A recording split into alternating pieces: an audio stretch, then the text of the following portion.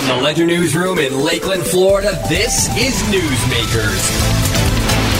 Our weekly podcast featuring athletes, coaches, and sports personalities making headlines in Polk County with your host, Bill Kemp. Now, here is this week's Newsmaker.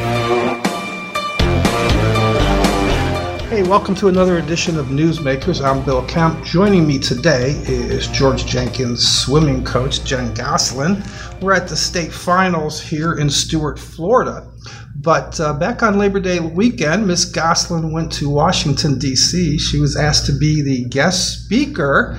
Tell us a little bit about who you spoke to and what you talked about. I spoke to different coaches around the world at the ASCO World Clinic. It's for American Swim Coaches Association on the top 10 things new coaches need to know.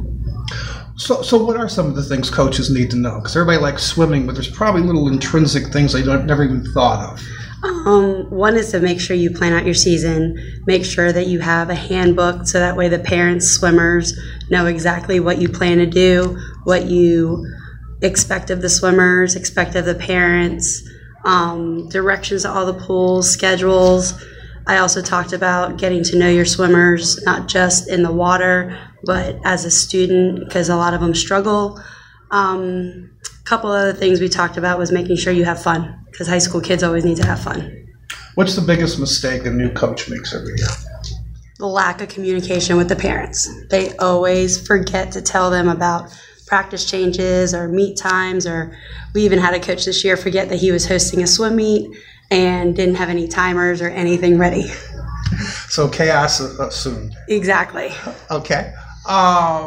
What would make a good coach? What should somebody have that would want them to get involved in coaching? Always be a learner. If you keep learning about the sport, you'll learn all the up-to-date stuff, going to clinics, getting to know other coaches, and asking questions. That's the only way you're going to learn. Okay, so, and where was this actually at in Washington, D.C.? This was at the Hilton right in Washington, D.C. Okay.